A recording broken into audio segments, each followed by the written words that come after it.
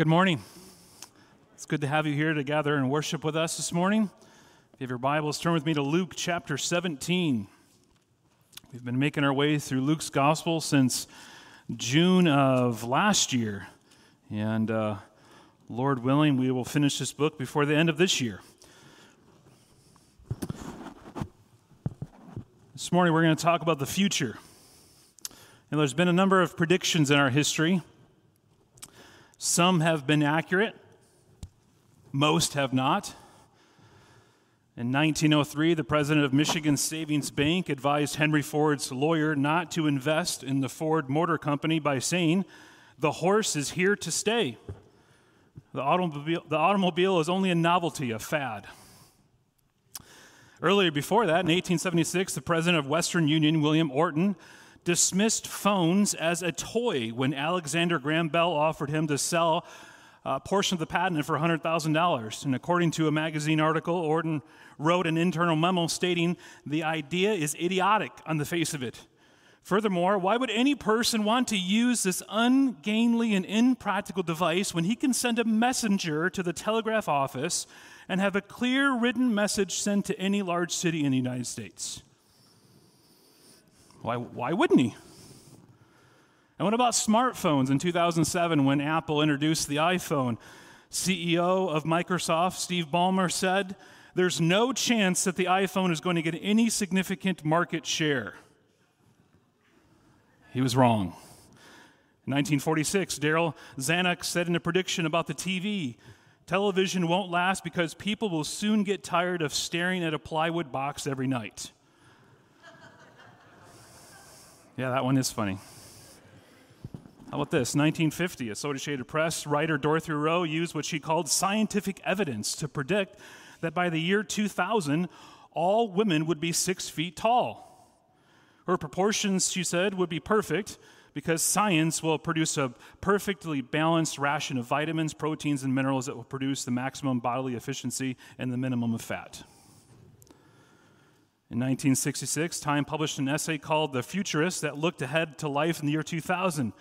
Quote, "Remote shopping, while entirely feasible, will flop because women like to get out of the house, like to handle the merchandise, like to be able to change their minds."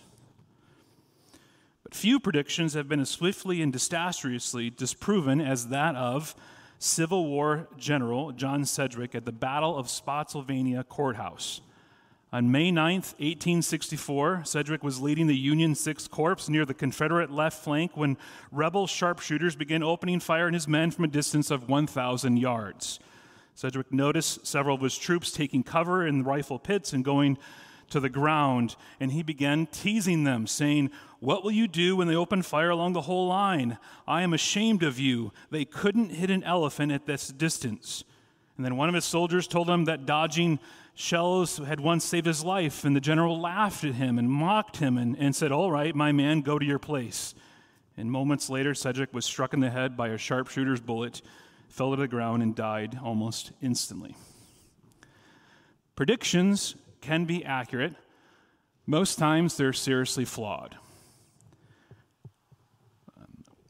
When we knew the smartphone was going to be introduced, we didn't know that at that point we would hold it and watch college football on a Saturday and not need a TV any longer. Knowing the future is hard for us as people who only live in the present.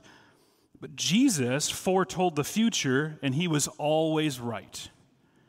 He was sweepingly accurate when he spoke, and he spoke with certainty. In this passage this morning, Jesus will tell the future, and he's going to prepare his disciples to live in light of that future. And the main thrust, it seems, of Jesus' message is to warn people to be ready. That's the message, to be ready. Be ready, be prepared for the future. And Luke is going to give us a few areas of preparedness. So here's my main idea. Here's the main thrust of the sermon this morning. Prepared disciples choose forgiveness, have faith to obey, display gratefulness, and have hope in their future. Prepared disciples choose forgiveness, have faith to obey, display gratefulness, and have hope in their future. Before we begin in Luke 17, we need to set the stage a little bit how we got here. It's been a number of weeks since we've been in Luke's gospel, so why is Jesus talking like this? Well, we've walked through Luke 15 and Luke 16 a number of weeks ago, and in that, Jesus is rebuking the Pharisees, but at the same time, teaching his disciples of what it would look like. They knew enough, at least the Pharisees, to look for the Messiah, but they're rejecting Jesus. And so he continues to deal with them, but preparing his disciples of what life will look like when he's gone. And he's continued to be dead set on getting to Jerusalem. We saw that in Luke 9:51 is that first movement when Jesus turns to head to Jerusalem. And along the way, as he's headed there, he's going to prepare his disciples and what life will look like without him. So there's 4 points I want to cover this morning. Being prepared entails forgiveness. Being prepared entails having faith to obey.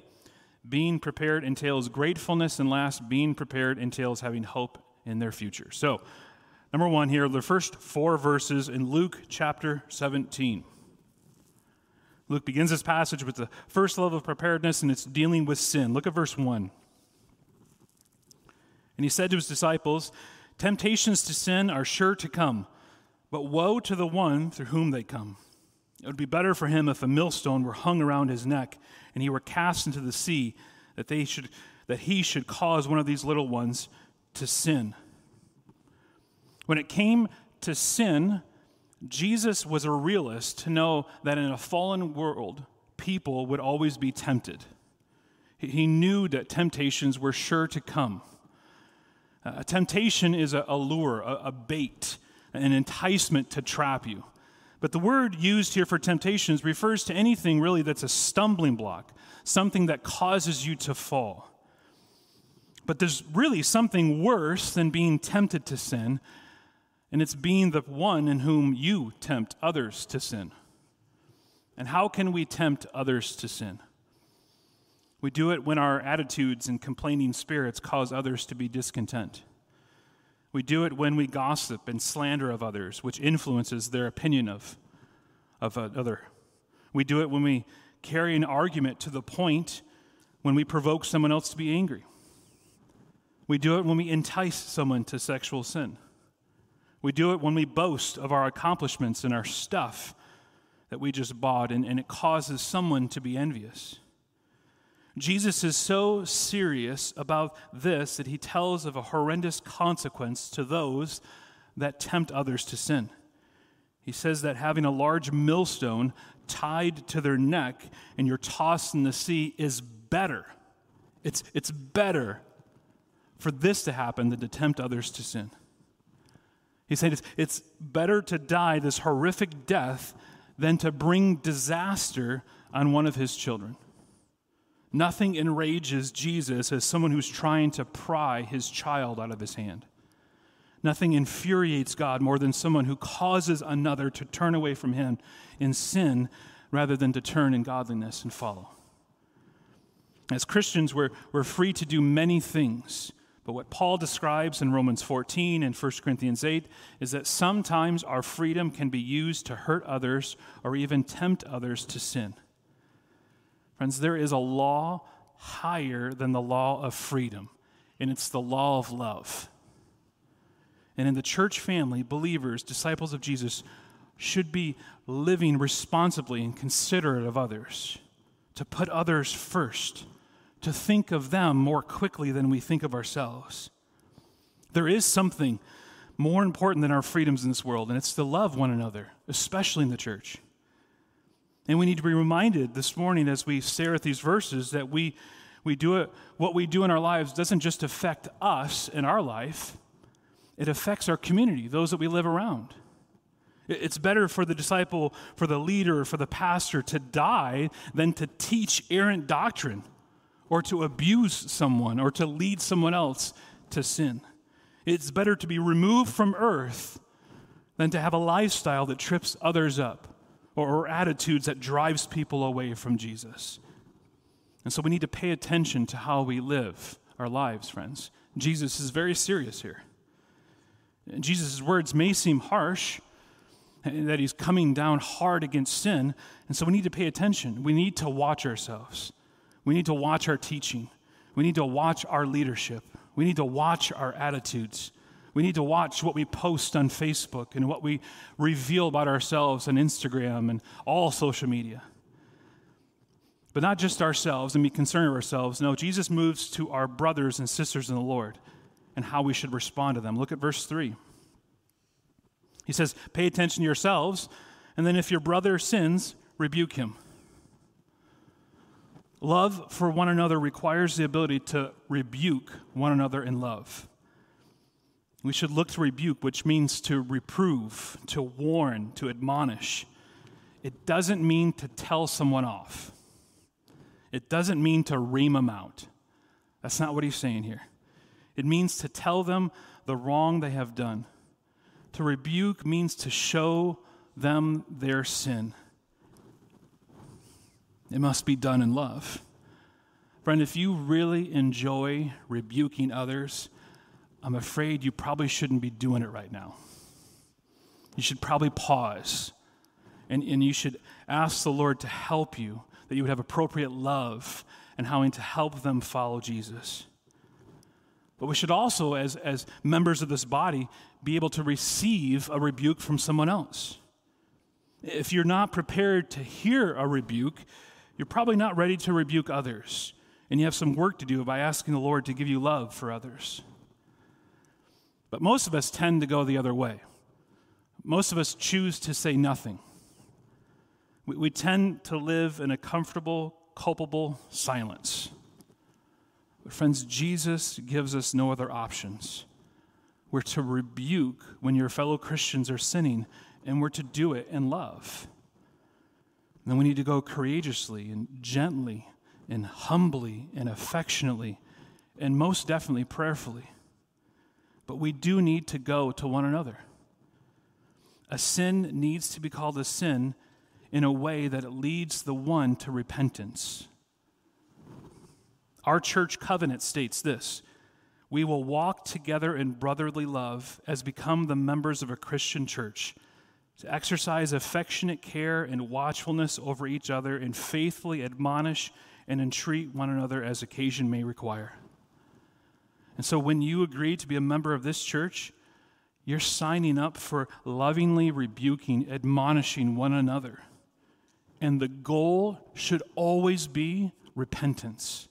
Not to win, not to show them how wrong they are. It's repentance. And then Jesus says, he continues on, he says, and if he repents, what should you do? Forgive him. And it takes faith in God to forgive someone over and over. This world doesn't understand the Christian's view of forgiveness.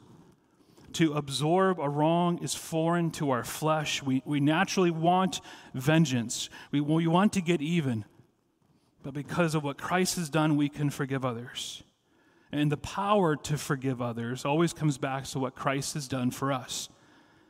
And the only way we can truly move on with forgiveness is looking at and remembering freshly the gospel of what Christ has done to forgive us in our sin. And then we keep on forgiving as Jesus continues. Look at verse 4. And if he sins against you 7 times in the day and turns to you 7 times saying, I repent, you must forgive him. We don't have an out. And I know this might be hard for some, but Jesus' words are clear. If repentance is there, we don't have an option. We forgive. But what about their repentance? It doesn't seem genuine. What do we do then? Friend, you forgive and you leave it in God's hands. If there's no repentance, you should pray for the Lord to bring it to their minds so that they would repent. But we're not under obligation to forgive. But you should be on the lookout for bitterness that would build up in your heart. But if your brother or sister sins against you and turns to you in repentance, Jesus says you must forgive. We know that I've heard the stories, I've talked to many here, the extreme and difficult and even painful opportunities that we've been given when someone comes and sins against us and they repent, and how hard that is to forgive. When someone has hurt you deeply, giving up your right to be angry and vengeful can seem like another violation. But living this out is one of the ways that we display the power of the gospel. Now, our problem with Jesus' words here, friends, though, is that we are too often afraid to rebuke or too harsh when we are doing it, and we're too resentful to forgive. And do you know what happens to a church, to the people that Jesus purchased on the cross when we don't obey these verses? A church begins to look exactly like the world. When sin goes unchecked, unrepented of, and when it is repented of, we don't forgive. Friends, if we neglect this teaching, our church will look just like the culture. We won't be distinct any longer. And do we want a church to be spiritually healthy? Then we need to work at this, to obey Jesus' words here. Our Christian life together as the body of Christ here at Edgewood, as members of this body, demands guts and goodness, nothing less. If we won't lovingly rebuke and we won't graciously forgive, then we are no better than the world. We are no different. And the power to rebuke, the power to forgive another comes from Jesus Christ, who gave us this ability through his death on the cross. So that's point number one. Second, we need to be prepared entails having faith to obey, verses 5 through 10. So maybe you read those verses or heard me read them, and you thought to yourself, the Lord is going to have to help me to do this. I don't think I can do this. I don't know if I can forgive like that. I don't know if I can rebuke someone else. I don't like confronting others. And the same concern, it seems to be in the minds of these followers. Look at verse 5. The apostles said to the Lord, increase our faith.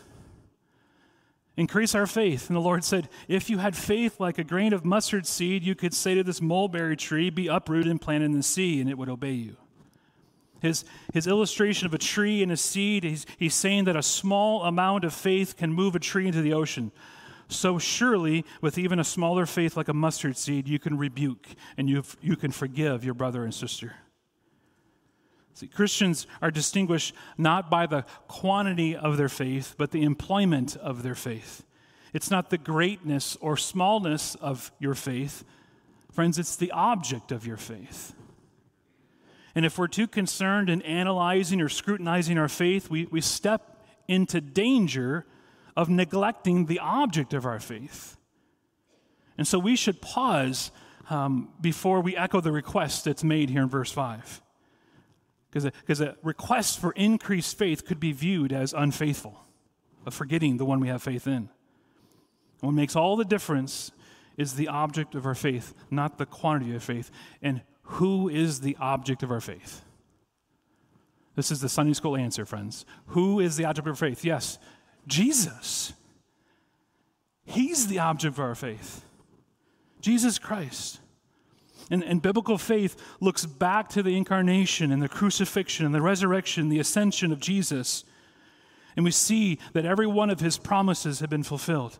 But faith also looks forward to the return of the Son of Man, and when all of the promises of God will be fulfilled completely.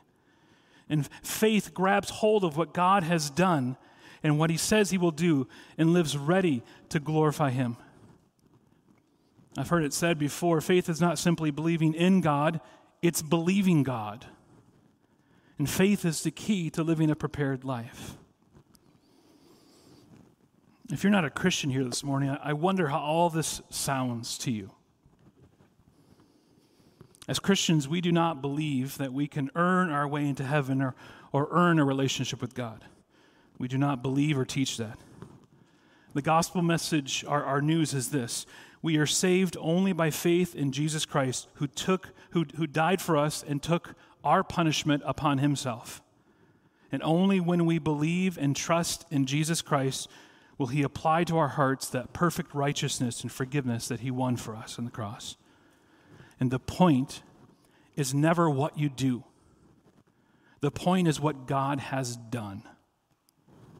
The point is for him to get the glory. We do not fight our way into heaven by faithful religious obedience. It is God who, in his great love in Jesus Christ, reached down low to find you. And in this tremendous love, he picked you up in Christ, and he holds you up for the entire world to see as a testimony, not your greatness, but his greatness and his love by redeeming you. And so Jesus, and I say all this because Jesus turns to now our responsibility to serve God and doing our service. But he's going to say it's not our service and our obedience that garners more favor with him. And so he asks 3 rhetorical questions here in verses 7 through 10. Look at verse 7, and I'll answer as we walk through here. Verse 7, will any one of you who has a servant plowing or keeping sheep say to him when he is coming from the field, come at once and recline at the table? Well, the answer is no. Verse 8, will he not rather say to him, prepare supper for me and dress properly and serve me while I eat and drink, and afterward you will eat and drink? Well, yes. And then verse 9, does he thank the servant because he did what was commanded? No. And then the application of verse 10. So you also, when you have done all that you were commanded, say, we are unworthy servants. We have only done what was our duty. And what he's saying, the master was not there to serve the servant, but the other way around. A servant who excels at serving is still only a servant and does not earn the right to become the master. Now, maybe this sounds ridiculous, but possibly a human analogy might help us understand what Jesus is saying here. Which of you, when you get home from a driving trip in your car, get out of your vehicle and say thank you to your battery for providing consistent starts? Or praise the headlights for shining the way? Or encourage the tires for keeping the air inside? Or cheering on the brake fluid for doing such a wonderful job? You wouldn't do that, right? I don't want to put you on the spot, maybe if you do. Why don't we do that? It's because that's simply what the car is made to do, performed that way. It's made to drive. It's made to serve in that way. And neither does a servant, God's servant, get special credit for doing what he was commanded and made to do. We are made to serve the Creator. We don't earn more favor by doing that service. The same is true in our relationship with God. But many in our world take the opposite approach. They think that all the things they do for God amounts to gaining more and more favor with him, to gain a higher standing. They're like the elder brother in Luke 15. This is what the Pharisees thought. This is the mode of religion that they had. But God doesn't owe us anything. And if this sounds harsh, friends, it's because of the selfish pride that flows through our hearts, believing that we have actually done something for God that he couldn't do himself. In fact, we can even secretly hope that the good things we do will garner a little extra love or blessing from God. But even if we had done everything he ever wanted us to do, and we haven't, even then it would just be our duty. God is not moved by our obedience. Not our best works moves the hand of God. When it comes to our service for him, God never gets a positive return on his investment in us. He is creator, and we're always lacking. But, friends, we need to understand this. This makes the gospel even sweeter to our ears. It's not by our works that we're saved. It's by his grace. It's not by earning more favor, by doing and obeying that God now is more in love with us. It's only by his grace. We don't earn our relationship to him, and we can't unearn our relationship with him. It's by grace that we're saved. And so, Christian, we need to learn to rest in him, not in ourselves. Well, third, and I need to keep moving because it's a long chapter. Third, we need to be prepared, which entails gratefulness. Verse 11, on the way to Jerusalem, he was passing along between Samaria and Galilee. And he entered a village, and he was met by 10 lepers who stood at a distance and lifted up their voices, saying, Jesus, Master, have mercy on us. And when he saw them, he said to them, Go and show yourselves to the priests. And as they went, they were cleansed. Then one of them, when he saw that he was healed, turned back, praising God with a loud voice, and he fell on his face at Jesus' feet, giving him thanks. Now he was a Samaritan. Then Jesus answered, "Were not 10 cleansed? Where are the 9? Was no one found to return and give praise to God except this foreigner?" And he said to him, "Rise and go your way. Your faith has made you well." At the beginning of verse 11, this is Luke's way of reminding the reader that Jesus is still on his way to Jerusalem. He's still on his way towards his passion, towards the cross. And as he's going that way, he's still very much aware of the lost as he's ministering from town to town. But let me ask you a question here. Are you a grateful person? Are you a grateful person? Are you quick to say thank you? You know, we teach our kids this, don't we? As a regular response, we desire our kids to be properly trained and to teach them to be aware of their surroundings and what transpires in front of them. We teach them to say thank you when someone gives something to them or what they do something for them. But do we as adults, do we lose that practice? How about in your relationship to God? How apt are you to be grateful, to respond in thankfulness to Him? I believe it's true today that never have people had so much in this world and yet been so ungrateful. Os Guinness, writing in this commentary on Romans 12:1, has a sober reminder. He says that rebelling against God does not begin with clenched fist of atheism, but with self-satisfied heart of the one for whom thank you is redundant. Ungratefulness is a disease that is rampant in our culture today. But to be ready for Christ, we must display gratefulness. When Jesus enters this village, he's met by these lepers, and they cry out because they can't get close to him. "Jesus, Master, have mercy on us." And when he saw them, he said to them, "Go and show yourselves to the priest." And as they went, they were cleansed. The command was to do what cured a leper would follow the Leviticus 14 laws of after the cleansing, they would need to get evaluated by a priest, be examined by a priest. And so they turn and leave to do this in obedience to Jesus' word. But as Luke says, only one then realizes what happens and turns back. Jesus didn't need to touch them to heal them. He only spoke at a distance, telling them to follow the regulations now. But as they went, meaning it was instant, they were all healed. Friends, this is a mass healing. There's no mirrors, though, to see their change. They only had each other to see each other. And right away, they realize what's happened. But as we find out in Luke's story, only one turns back. Only one was seized with an irresistible emotion of gratitude, and that he races back to give thanks to Jesus. And what spontaneous gratitude we see, putting off going to the temple to rush back and see Jesus. You know, it's a delight to see one return. And he did, and the distance between him and Jesus was now greatly minimized. The alienation was removed. He was now cleansed. And his grateful recognition of God's power brought him back to praise and worship of the one who made him whole. Most likely, he realized in that moment that Jesus was king. Jesus was who he said he was. And he recognized God's power in him. And he had to say thank you. What about the other 9? It seems they're caught up with their new lease on life, their new wholeness, and they don't return to Jesus. Now, instead, they're eager to get back to life. They can work now. I mean, this is revolutionary to their life. They can work. They can be by their family. They're no longer ostracized. They want to get life like it once was. They want it back.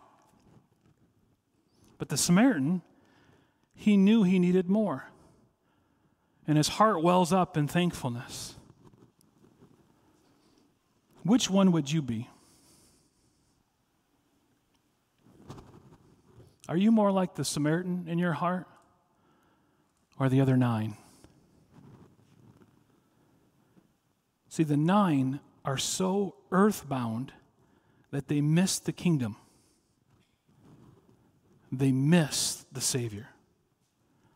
They're so satisfied with getting life back that they miss Jesus. They want earth.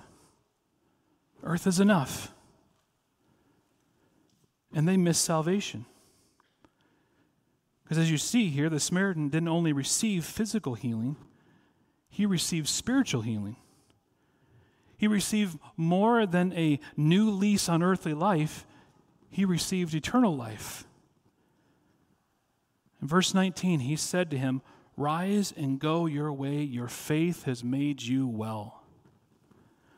Jesus uses the same phrase here as he did earlier in Luke 7:50 when the sinful woman was healed, and then in Luke 8:48 with the woman with the hemorrhage, and the Samaritan here, and then later in chapter 18, he uses the same phrase, which means salvation. Rise and go your way. Your faith has saved you. You're saved. His faith made him well. Jesus redeems him. Not only did physical leprosy fall away, but his fatal spiritual leprosy fell from the Samaritan spirit. He received forgiveness and reconciliation and eternal life in the removal of all alienation and distance between God and himself in that moment. But the nine stay away, simply happy to have physical healing while eternally lost. You know, these 9 are like the crowds that we read in the Gospels where Jesus feeds them, crowds of 5,000, and they're just happy to have food. They have fish and bread. They're just happy for the next display of miracles. They find comfort in things on earth, and they miss Jesus. But this Samaritan sees who he is. And because of the faith that he has, he's saved. I read this week of Charles Spurgeon, who was sharing the gospel with a very talkative woman who was beginning to understand the good news. And she burst out, "Oh, Mr. Spurgeon, if Christ saves me, he will never hear the end of it." And she spoke beyond her understanding in that moment, because such praise will be the eternal occupation of the redeemed. This is what we'll do for the rest of eternity. When was the last time God heard from you gratefulness for your salvation? Are you more like the Samaritan or the 9? See, all of God's gifts are meant to lead us to the person who is the supreme gift to all men. It is strange behavior to take God's good gifts and then ignore God. And I pray as a church we be more like the Samaritan than the other 9. Being prepared to be grateful for what God has done for us. Well, last is we need to be prepared, which entails hope in their future. Look at verse 20. Being asked by the Pharisees when the kingdom of God would come, he answered them, "The kingdom of God is not coming in ways that can be observed. Nor will they say, 'Look, here it is,' or 'there,' for behold, the kingdom of God is in the midst of you." See, the Pharisees' question here can be a great teaching moment for us. They can tell us that it's possible to be concerned with the kingdom, but then to ignore the king. It's possible to be so fascinated with last things while neglecting the first thing, Jesus Christ. And so they asked the Pharisees, verse 20, when the kingdom of God would come. And the kingdom of God is the reign of God is what that means. It means different things to different people, but generally it conjures up images of peace and freedom and prosperity. And really what we've seen through the Pharisees in Luke's gospel is they really want earthly stability. They want freedom. They don't want a king. And Jesus answered them, "The kingdom of God is not coming in ways that can be observed. Nor will they say, 'Look, here it is,' or 'there,' for behold, the kingdom of God is in the midst of you." Like many things that God does, the kingdom will not come the way people expect it will. The Pharisees thought it would come in special signs. They're looking for fanfare and pomp and circumstance. And many people in the church expect the same things today. They might see the spiritual chaos and decide that they need a political solution, that the government will come fix the problems, that the Supreme Court will come fix all the wrongs and bring in the kingdom. Or people speculate about the end times prophecy in the Bible and read the newspaper, not for the news, but for the signs and what's coming next, to gain that insider's edge, to have a special or secret knowledge of the end about the kingdom. Friends, be careful that this is you. This is what the Pharisees were looking for. This is what they wanted. But this is not what Jesus had promised. The kingdom was right in front of them. God in the midst of you. This verse has been translated a few different ways, but whether it reads that the kingdom of God is in the midst of you or within your grasp, the point is effectively the same. God is here in Jesus Christ. And all that we need to know about God's kingdom is found in Christ. The kingdom was standing in their midst in the person and work of Jesus. And the irony here, friends, is huge. Because they arrogantly and unknowingly asking the kingdom's king, indeed the King of Kings, when his kingdom would come. And Jesus is like, look, I'm here. And they miss it. Verse 22, and he said to his disciples, the days are coming when you will desire to see one of the days of the Son of Man, and you will not see it. And they will say to you, look there or look here. Do not go out or follow them. For as the lightning flashes and lights up the sky from one side to the other, so will the Son of Man be in his day. But first, he must suffer many things and be rejected by this generation. This passage looks forward, not backwards. And he's looking towards the future. But something must happen first. His death on the cross. First suffering, then glory.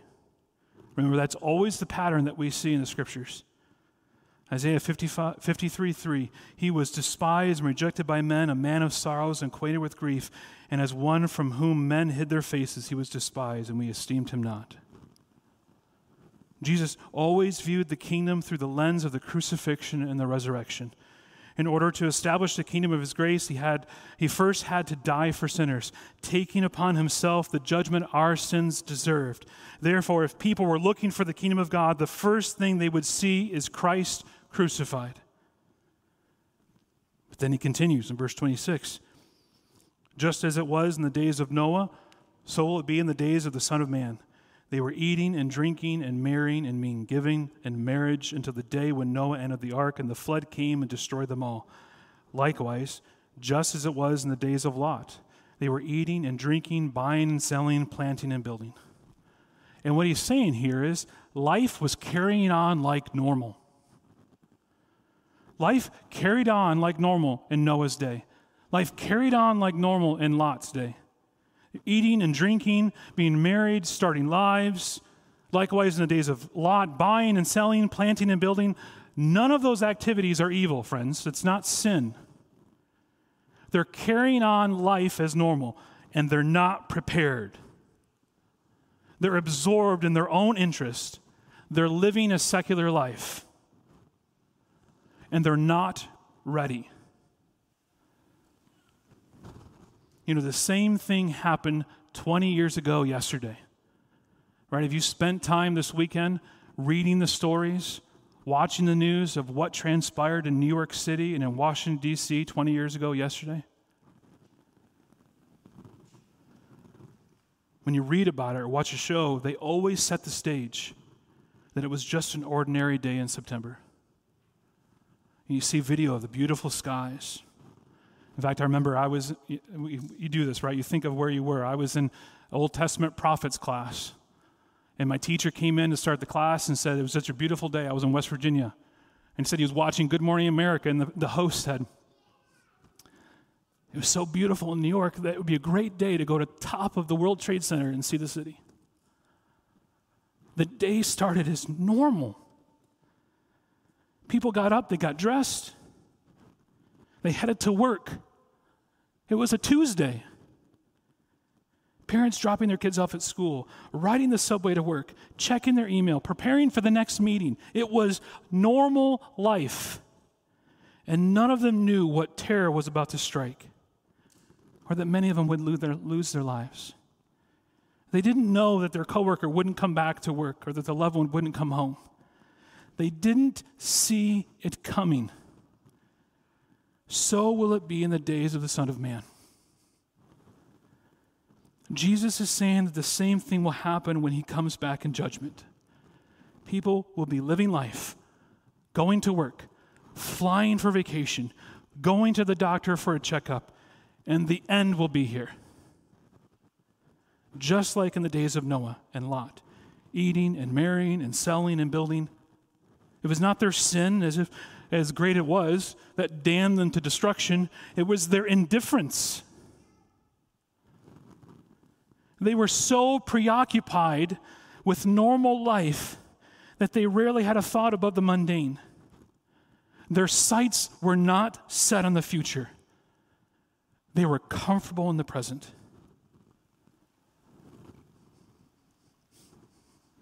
Verse 29, but on the day when Lot went up from Sodom, fire and sulfur rained from heaven and destroyed them all. So will it be on the day when the Son of Man is revealed.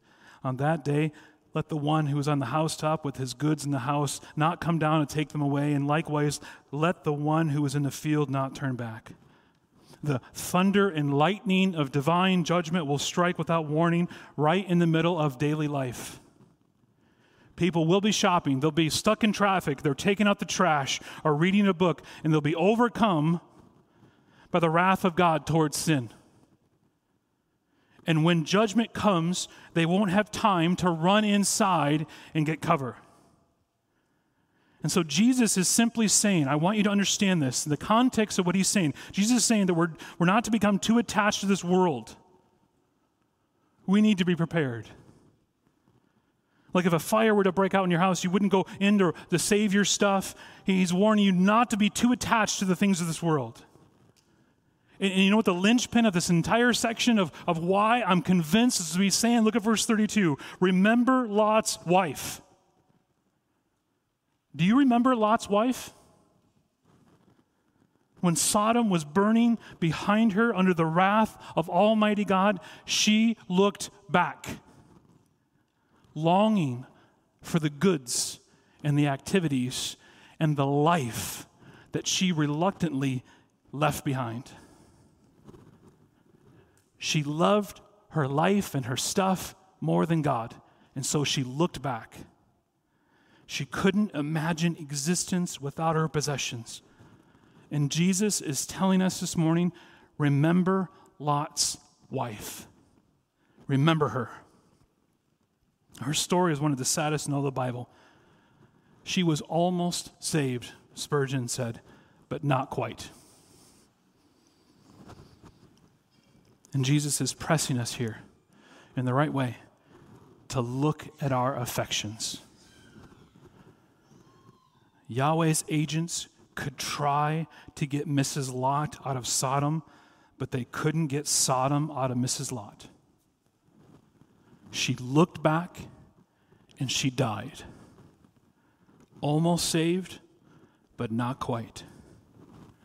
And how tragic to end up like her.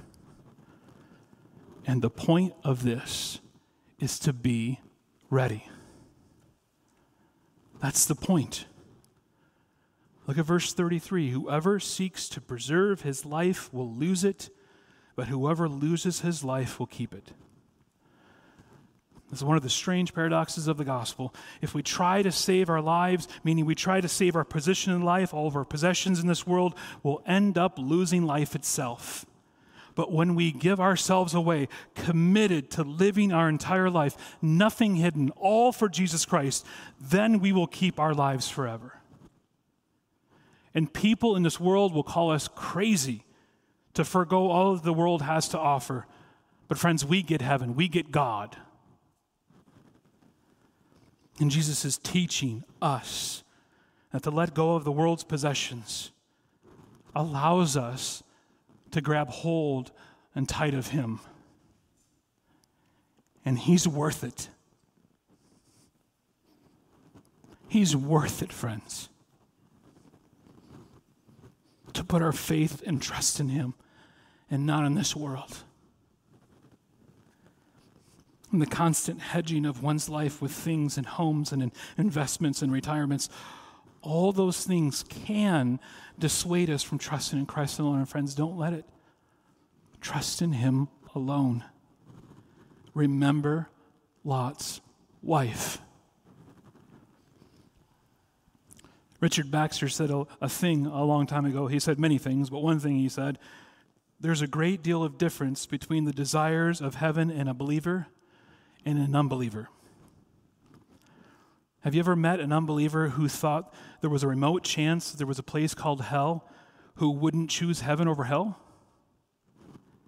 And what Baxter is telling us is that the way a Christian wants heaven is much different than how a non-Christian wants heaven. Intriguing, right? What does he mean here? He says the believer prizes heaven above this world. The unbeliever prizes heaven only over hell. To the ungodly, there is nothing that seems more desirable than this world, and therefore he only chooses heaven over hell, but not heaven over this world, and therefore he will not have heaven upon such a choice. I mean, that's what we should be preaching right now. That's what we should be sharing the gospel. If we preach a gospel just to get out of hell, many will say yes. But the gospel is to get us out of this world. All these things that can just fill us with contentment, but ultimately don't. See, Baxter here is saying exactly what Jesus is saying. If your arms are around all your stuff, if your arms are around your crops, if the place that you really belong in this world, then you will get it, and you won't get heaven. And Jesus is saying to us, I want you to be with me, but you can't be with me if you love this world. If you do not love me more than you love this world, and if you do not trust me, and be ready. He warns them in 34, I tell you, in that night there will be two in one bed. One will be taken and the other left. There will be two women grinding together. One will be taken and the other left. And these verses speak of the separation between those who are waiting for his coming and those who are not. A husband will be judged on that day, and the wife escapes because of her faith in Jesus. One person taken away in judgment and the other is spared. And then he ends here in verse 37. And they said to him, where, Lord? And he said to them, where the corpse is, there the vultures will gather.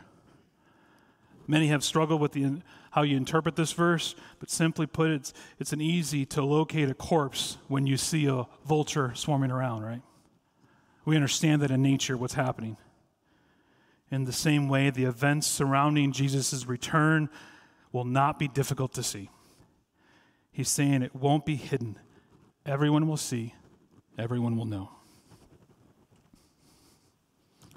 And so, friend, are you ready for that day?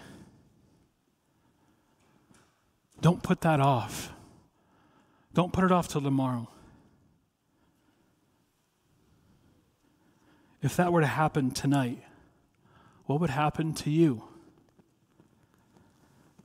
Would you be spared, or would you be destroyed? Are you ready? Are you too attached to this world? If you say no, and Lord willing, I hope that's the answer, how can we show it? How do we display it in our lives? It should be in our words and our hearts, but it should be displayed in our actions, in our loves, in our priorities, in our time. We should be ready. I was reminded this week of Luke's earlier passage in chapter 12, verses 35 through 37. He says, stay dressed for action and keep your lamps burning, and be like men who are waiting for their master to come home from the wedding feast, so that they may open the door to him at once when he comes and knocks. Blessed are those servants whom the master finds awake when he comes. Truly, I say to you, he will dress himself for service and have them recline at table, and he will come and serve them. In light of our future, in light of what Jesus has told us this morning, what will happen, how will we live right now? We need to be ready, friends. Christ is coming back at any moment. Let's pray. Father, we thank you for your word that warns us and comforts us and prepares us for our future. We know that whatever you said would happen will happen. So we ask that you would help us to live in light of what your word says, being ready at any moment to enter into your presence. And God, we do pray for those seated with us that have given no thought of their future, who are presently in this moment not prepared. God, would you save them by your grace this morning? And would they trust in you alone? Would they place their faith solely in you and not in their parents or their family or their church attendance or any other good work? But may they trust in you alone. You give them faith to believe and perseverance to follow you to the very end. God, we thank you that we can trust you in all these things. Help us to live in light of this. Help us to honor and glorify you this week. For we pray this all in Jesus' name. Amen.